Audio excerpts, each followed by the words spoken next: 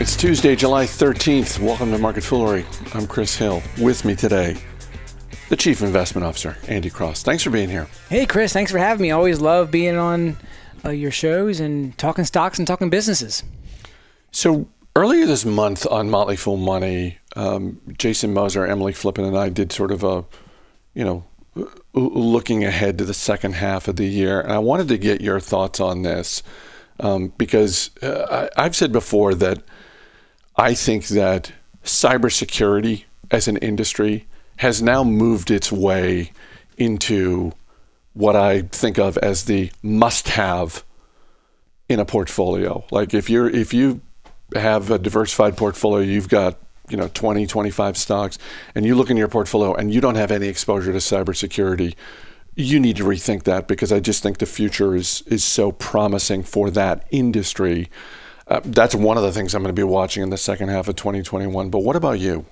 Well, Chris, I didn't know you were going to mention cybersecurity. I think that is definitely one. I'll mention something differently, but I think looking at cybersecurity in the market, companies like Zscaler, like CrowdStrike, which we've talked before and have recommended the Motley Fool, I think are exceptional companies, both founder-led, both business with really high growth rates, adding to their revenue profile, expanding their products. So I think you're dead on with cybersecurity. That's a great one to watch. I'm really just fascinated by the whole move on the retail investor, understanding and the looking at what they are doing in the markets, how much they are putting into stocks. Hey, you and I are individual investors, and we love our retail investors. We really have seen just exceptional growth. I mean, this year, JMP Securities had estimated that 10 million accounts were opened at brokerage houses just this year alone, matching all of 2020. You look at the amount of money going into equity funds; they're at record levels. $28 billion put into stocks in just June alone. That was the highest in 2014. $580 billion, almost $600 billion went into global stocks funds during the first half of this year. That's already that was a record by a long shot.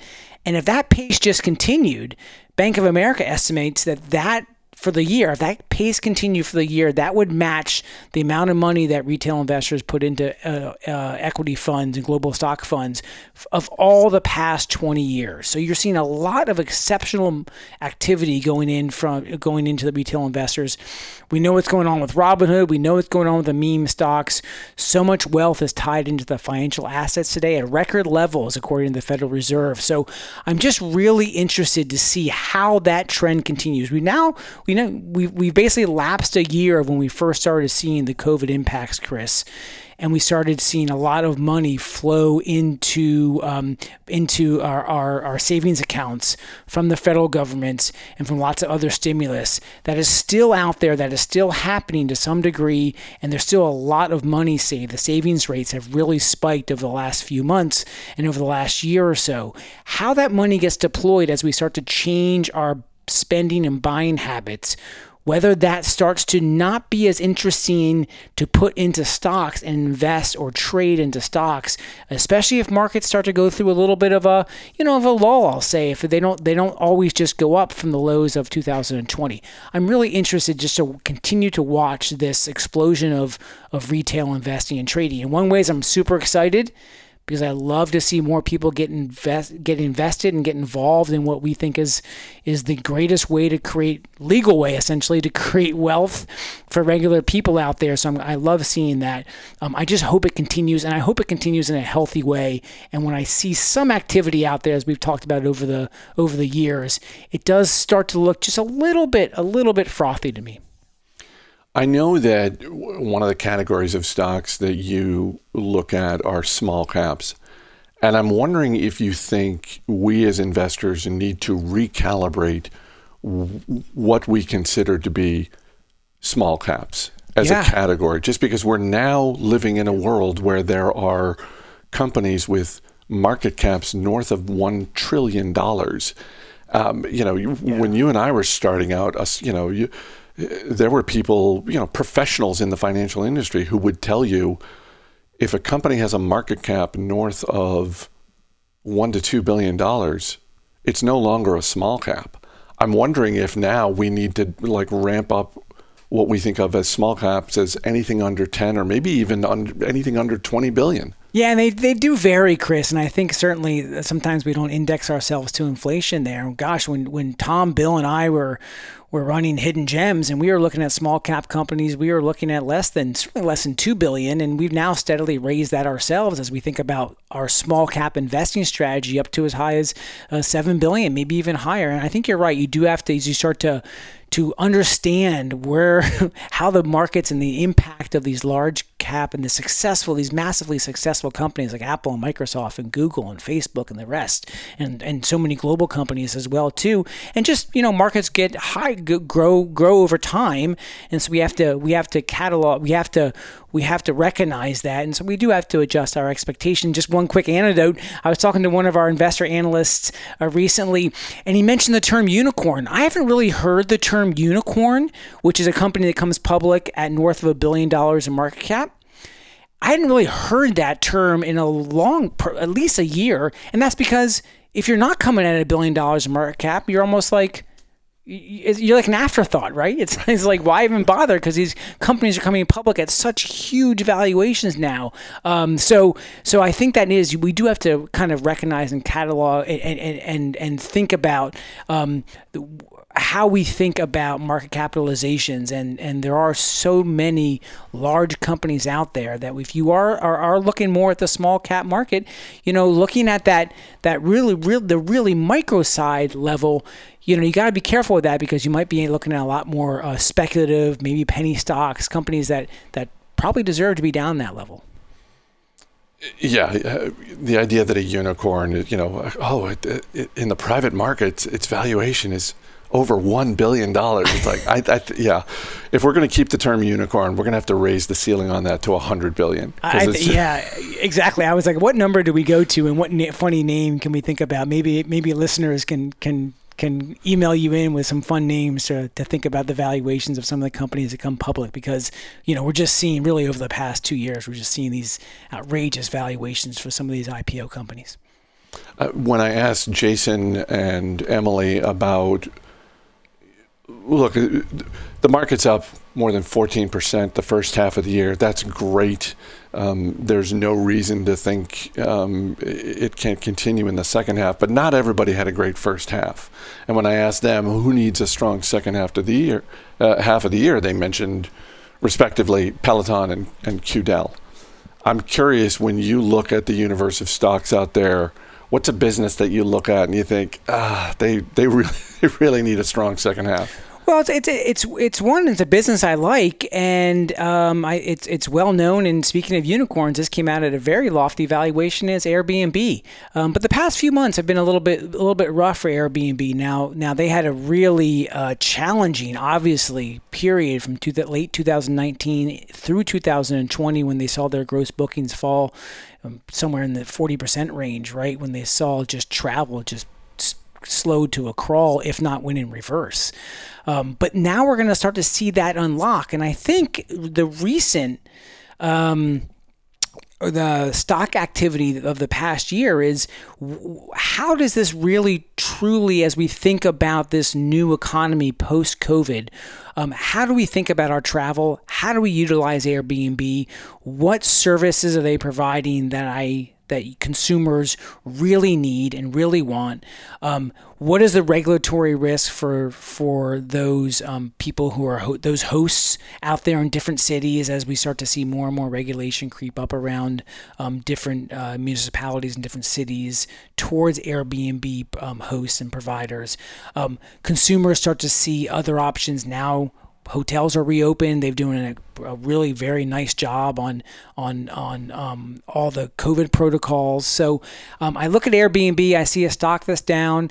We have a market cap that's now probably 85 billion. A few months ago, it was north of 115 billion. So you've seen the market kind of react to, well, how is Airbnb going to benefit over the next year? I think it's truly over the short term.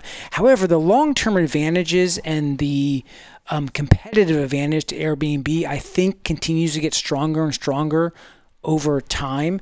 They made some changes to their website, enhanced their business. I think they have a leading brand position.